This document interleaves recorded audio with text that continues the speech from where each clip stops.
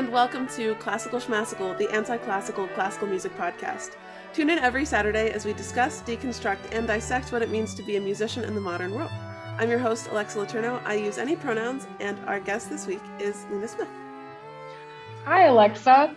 So, for everyone watching, listening, my name's Lena Smith. I use they, them pronouns, and I'm a trombonist. I currently go to Illinois Wesleyan. I'm going into my senior year, and I'm majoring in instrumental performance. Yeah, that's amazing. I know, it's so good to see you again. It's been so long, and obviously my time at Illinois Wesleyan was cut super short because of COVID, and so we didn't really get to say goodbye. And it's just so nice to see you again, and I'm so excited to have you on. It's our first trombonist on the pod, which is super exciting. Yeah. So especially since trombone is something that is so different from the other brass instruments, I wonder if you could start out with our sort of stock question, which is, what do people get wrong about the trombone, and especially writing for the trombone, but really in general?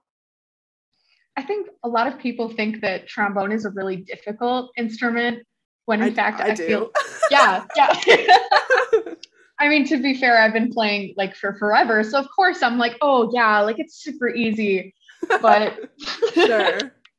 The misconception is that, it doesn't have keys, it doesn't have buttons. How do you play this thing? Yeah. It definitely becomes a muscle memory, kind of second nature thing that you kind of just pick up as the years go on. People are oh, how do you know where this position is? It's kind of give and take. Sure. Yeah. Yeah.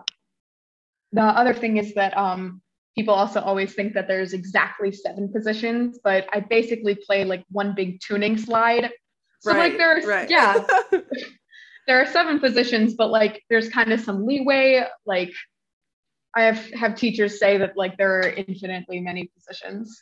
Yeah, that's so interesting too. And I know I've recently been getting into playing microtonal music, and it's made me very envious of I want just a slide that I can just adjust instead of I'm gonna contort my and pull my air down and half hold this key and I don't know, just move it. So I definitely feel that. Yeah. Who are some composers who really get how to write for the trombone? My first ever concerto actually was written for trombone, and I know you've taken a look at it. And I don't think it's very effective because I wrote it like a flute concerto because I was playing a bunch of concertos, and I was great, I can write a concerto. And then I got a good performance of it, but that was more due to a mutual friend of ours being a phenomenal player. But then it is it's a hugely difficult piece, and not one that I would feel comfortable giving to someone now. So for someone like me who doesn't know trombone rep, what are some good pieces to listen to get that idea? I'd say composer wise, I'm a big fan of Tekeli, just period. In general. Okay. Love his music so much. I am never bored when we get a Tekeli piece. Yeah. I feel he very much knows how to write for trombone and understands the power behind trombone. A lot of the times brass is very much okay, you're going to play whole notes for 3 years and you're going to have a really powerful line for 8 measures and that's it. I would never write something like that. Sometimes it's good on the chops though. Okay, fair. So I feel Tekeli is very much distributing those really powerful lines throughout the music, and not just okay, let's have them do this for 8 measures and then enough of you kind of thing. Yeah, definitely. Yeah, Tekeli's I don't know. I feel his flute parts are very nondescript, but there's there's a lot of people out there writing fun flute parts. I think we're very privileged in that way. Yeah. Are there other specific pieces or concertos or sonatas or things that you'd recommend listening to or checking out? Ooh, I worked on a piece called Deux Danses by Michael Dafai, and it was absolutely gorgeous. I think it had a lot of good trombone techniques, a lot of sliding, glissandos, that kind of thing, while still being extremely beautiful. I was a big fan of the piece because it had a nice contrast of really beautiful parts, but also really powerful parts. I think the trombone has a lot of good versatility that isn't utilized enough, Yeah, definitely. To that end, can you give go into a little bit of detail about like things that the trombone really does like better than other instruments, or like extended techniques, that kind of thing, that are really specific? Because it is so different from like, yeah, Yeah. like, yeah, I don't know. I just don't know how trombones work at all. To be fair, I don't either. That's fair. I think obviously the one fun thing about trombone is like the slide, the glissandos, the smears, all like the kind of nasty stuff that like you really get like a really good sound out of it by Yeah. playing glissandos. I know that like other instruments can by giving like a little flourish or something like that. Sure. But a true glissando is comes from the trombone, and I think not a lot of composers utilize it. I think it could Mm. be done way more. So whenever I see a gliss in a piece, I get so excited. And whenever a conductor asks for more, I'm like, oh, you want more? I got it. I got you. Yeah. Are there other like extended technique kind of things that you have? Like, I don't really know what's available. Even in the whole brass world is kind of like, ah. It's a little scary. Yeah. Yeah. What have I been working on recently? I've been trying a lot of growling recently. I'm not sure if that's like a woodwind thing. Ooh, I don't growl. I mean, I've never seen that in my music. I know it's like a technique that can be used. I haven't personally seen it in any of my music, but it's like comes a lot from like the back of the throat while you're still playing and creates like a really like another like gross sound. I feel like they give a lot of the gross sounds to trombones. They're like, here, you can deal with that. That's fair. Yeah. Or maybe like multiphonics Ooh, okay. is another one. I had a friend playing euphonium who actually had multiphonics like in a specific concerto piece. I would have to look up the Oh name, yeah. but it was very cool. Oh, cool. And do you generally produce multiphonics? Is that a sing and play, or is it something that you can actually, like, manipulate that resonance within the instrument to play two notes at once? I'm pretty sure like a sing and play, as far as I've done Yeah, before, it's still for something sure. like very untapped Yeah, and something I'm definitely. still learning how to do very much so. It is like extremely difficult to do. I was so impressed with my friend that did it, and she, the euphonium player, also did like the singing and like the playing at the same time. Yeah, yeah, definitely. That's something I've been recently getting into too, and it's so much fun, but really, really hard to control at times. I'm like, Yeah, yeah, or and like then your oh go sorry, ahead. go ahead. Oh, go ahead. Or like sometimes if you're playing, the singing sounds good, or vice versa. Like I feel like if I get it, I'm like, oh, like my voice sounds really good, but my tone is like absolutely out the window, or Oh vice yeah. versa. I'm like, oh, my tone is gorgeous, and then like I'm singing like an absolute muppet into my instrument. Right, right. No, that can definitely be a challenge. I had a composer who just wrote me a piece with a like the whole piece is basically sing and play. And it's so, so beautiful. But then I had to keep like texting him and being like, so turns out, I know I told you I have this vocal range and this flute range. Turns out those two notes don't work together. Sorry. Like, I don't know why. Physics, probably. Like, Probably. yeah. I think that's like it's just such a fun thing to have that like collaboration, and definitely being able to like reach out to your performers and be like, "Hello, try this out," and then see what happens. It's a Yeah. fun time. Um how so like kind of moving into more just like of your experiences in general, and away from like the trombone, as cool as it is.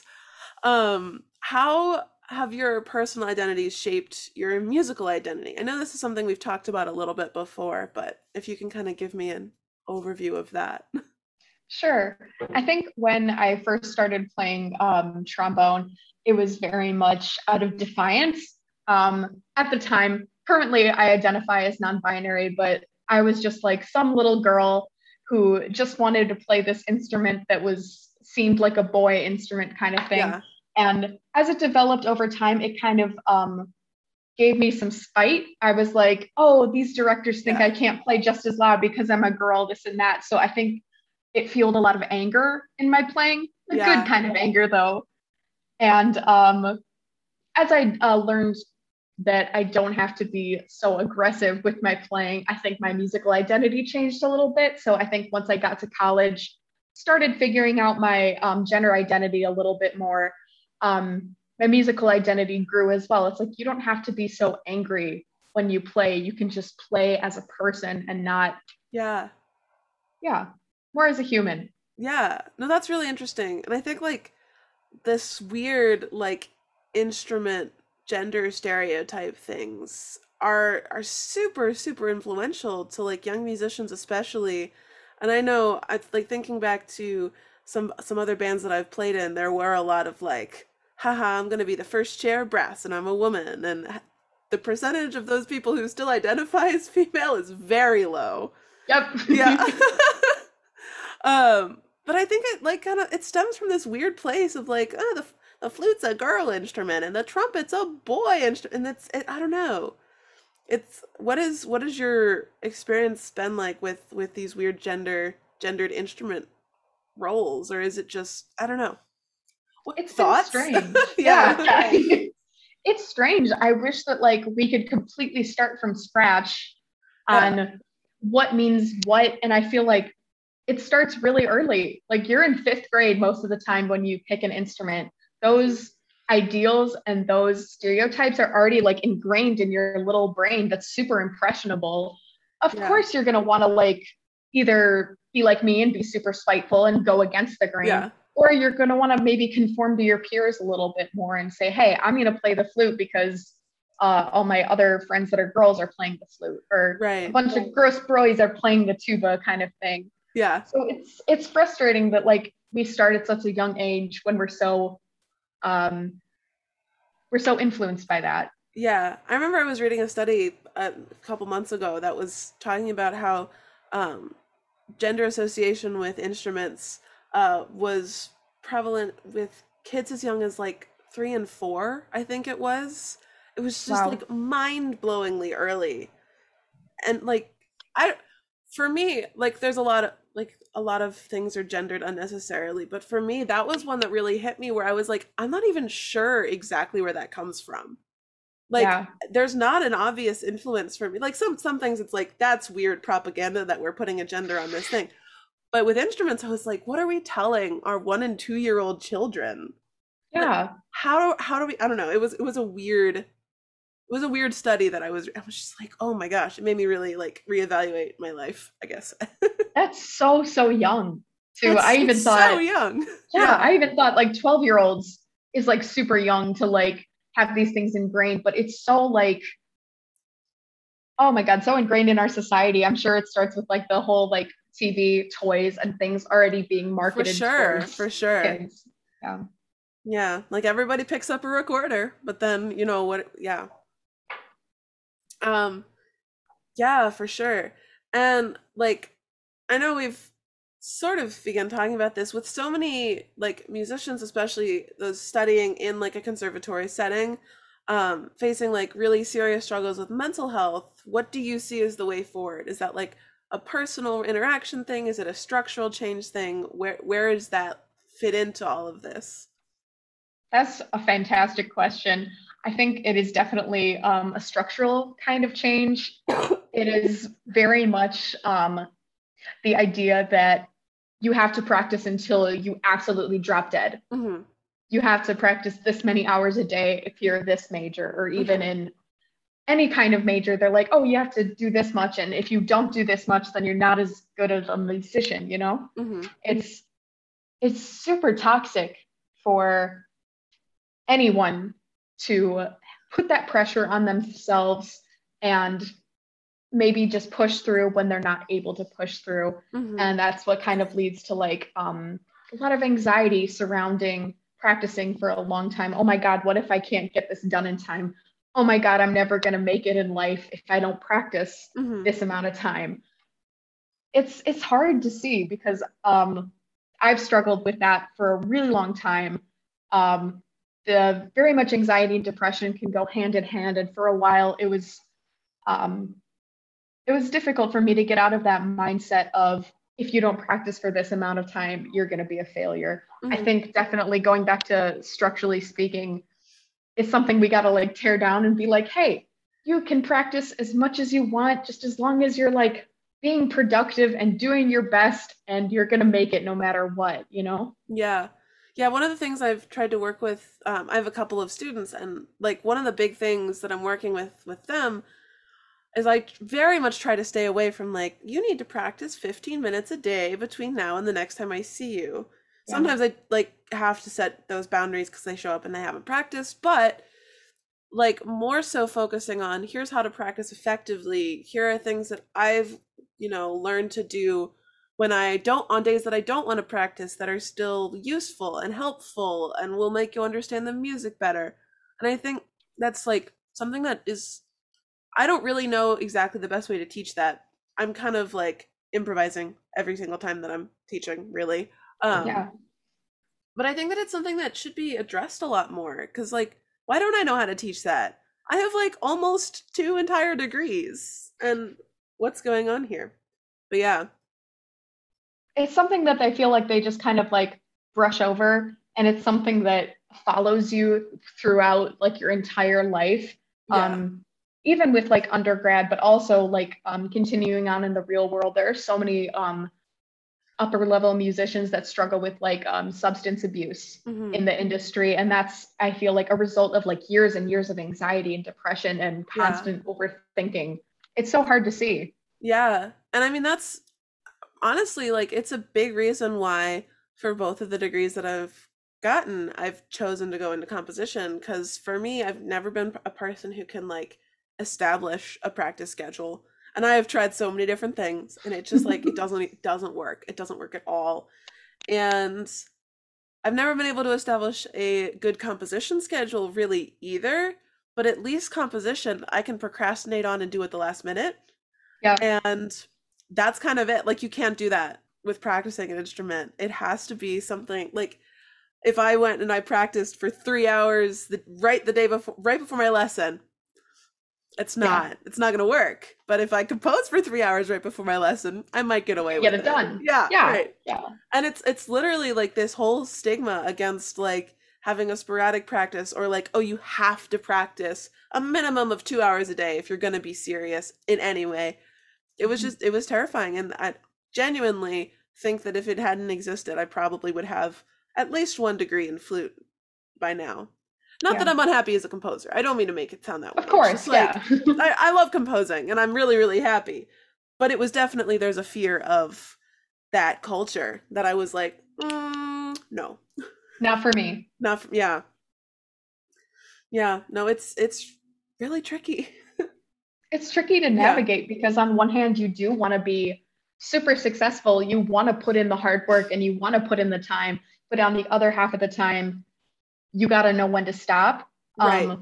I had a lot of friends, maybe my freshman sophomore year, who were playing up to 3 hours a day because they were being told to, Yeah, and it got to the point where they weren't being productive in those yeah, 3 hours anymore. It's like the whole practice smarter, not harder. right, right. Yeah. I think it's so much easier if you go into a practice room and you have a certain amount of things to get done. You kind of try and set like a rough Yeah, schedule for yourself. Be like, I'm only going to spend this much time on this certain thing because otherwise it can be counterproductive. yeah. Like scales are really important, but there's only so many scales you can play before you're just playing them to say that you've done them. Like, Yep. yeah. And even like there's a method book that the flutists often use called like some 17 daily exercises, I want to say. And one time I was like, I'm going to play through the 17 daily exercises because they're daily. It says on the cover like they should be played every day. It took me 4 hours to play through all 17 daily exercises. Oh my God. And that's probably not how they're intended to be used. And most teachers will assign you like two or three. But it still plays into this idea of like, how much do you want to be doing? And like, maybe it's not how it's intended, but on the cover, it does say 17 daily exercises, which would imply 17 exercises to play every day. I don't know. Is that something that like, I don't know, is the sort of mental health side of music tied into the gender side of music in any way that you've seen or I'm curious. I'm like Cool. it's not something I've really thought about before, but just yeah. That's a good question. I like that. I feel like um, a lot of the times that it's taught that like, oh, women are more like emotional and stuff like that, and are more in touch with their emotions, which is Yeah. can be true, cannot be true. It's kind of sexist, but um, that's shoved down women's throats. But I also feel like what's shoved down men's throats is a lot of like, you have to be tough, you can't cry, you can't feel your emotions, Hmm. very much so. So I feel like my freshman year in college, I did see a lot of my guy friends kind of start to struggle with mental illness and not reach out for help for it Yeah. because it's been taught their whole life that they can't feel those emotions, or if they do, it's a bad thing. They're seen as Yeah. less manly, that kind of thing. Yeah, Uh, for sure. it's just so hard to see. And oh, there goes my train of thought. No, It's I think it can, I think it can really be the same or similar experience with like physical health as well. Especially like I know so many people who have had playing injuries, and the people yeah, that fight through them are that I in my experience, like I haven't done any research or anything, but in my experience, just observationally, it does seem to be more like male and masculine people who are getting worse and worse injuries, and it I would posit that perhaps it is that sort of stigma of like, nah, it's the pain's not that bad. yeah, And like I've kind of been somebody who like in the past has sort of in the same sort of like spiteful way, like I'm not gonna be girly because I can deal with pain. And like exactly. now I am playing with chronic pain, and it's like it's this Yeah, whole it's ugh, why? I don't know. it must be awful. It's not a good time. I'm like Yeah, always at the chiropractor, and he's like, "What are you doing?" And I'm like, "I'm just trying to play my flute." you're like, I'm just trying to be a musician, please. Yeah, like I'm either playing my flute or I'm like hunched over a laptop, like, "Ooh, sounds." But no, yeah. Um, so what projects are you currently working on? Are there cool projects or pieces that you want to represent, or anything else you'd like to bring to the table? Ooh, ooh, I think I've been working on this piece for a while now, and I want to audition with it for next semester's Wesleyan does a band competition essentially. Hmm. It's this piece called Colors by Bert Appermont, and Okay. I fell in love with it. It is the most beautiful thing I've ever heard in my entire life. There are four movements. It goes yellow, red, green, nope, blue, green. And each of them has like this beautiful style. Yellow is like very like light and happy and like almost proud. Yeah. Red is a little bit more aggressive, a little quicker. Um, has lots of fun like slides. Blue is very like melancholy. Oh, I fell in love with blue. I think it really portrays like a lot of things that the trombone can do that isn't expressed a lot of like beautiful legato playing, that kind of thing. Yeah. And green is like very jovial, very like uh, expressive and stuff like that. I love the piece so much, and each time I play it, I think to myself like you chose the right career path. Oh, that sounds so That's cheesy, but I I know love that's so it. amazing though. I love pieces that are like that. I wish I miss that because I definitely feel that with a couple of pieces that I had in undergrad, and I don't know that I've had that same connection. But Yeah. do you know if that composer has synesthesia? Just out of curiosity. You Um, know, I wouldn't be surprised. I would have to look that up, but I would love if they did. That would be so cool to find out. yeah, I mean that's amazing because I'm also somebody I get pretty strong color associations with music. I don't know if it's like synesthesia level or whatever. I don't know. Mhm. But there's definitely where I'll be like, "Ooh, this chord should be greener," and it's like, "Hello, what does that mean?" And it sounds like a really cool. I'm definitely gonna have to check out that piece. Um, I really enjoyed this conversation. It's Me too. nice and short and sweet, but I feel like I've really learned so much about trombone and about where you're coming from as a musician, and it's super nice, especially because just like I don't know, chat again. This was awesome. It's been Um, wonderful. yeah, thank you so much for joining us here at Classical Schmassical. If you at home enjoy the show, there is plenty more where that came from. So do make sure to like and subscribe so you never miss an episode. If you would like to continue the conversation on trombone, personal identity and musicianship, gender roles in music, or mental health, Please join the Discord, linked in the description, or visit our Facebook page at facebook.com/classicalschmassical. That's schmassical, SCHMASSICAL. And remember, as always, stay classy and questionably classical.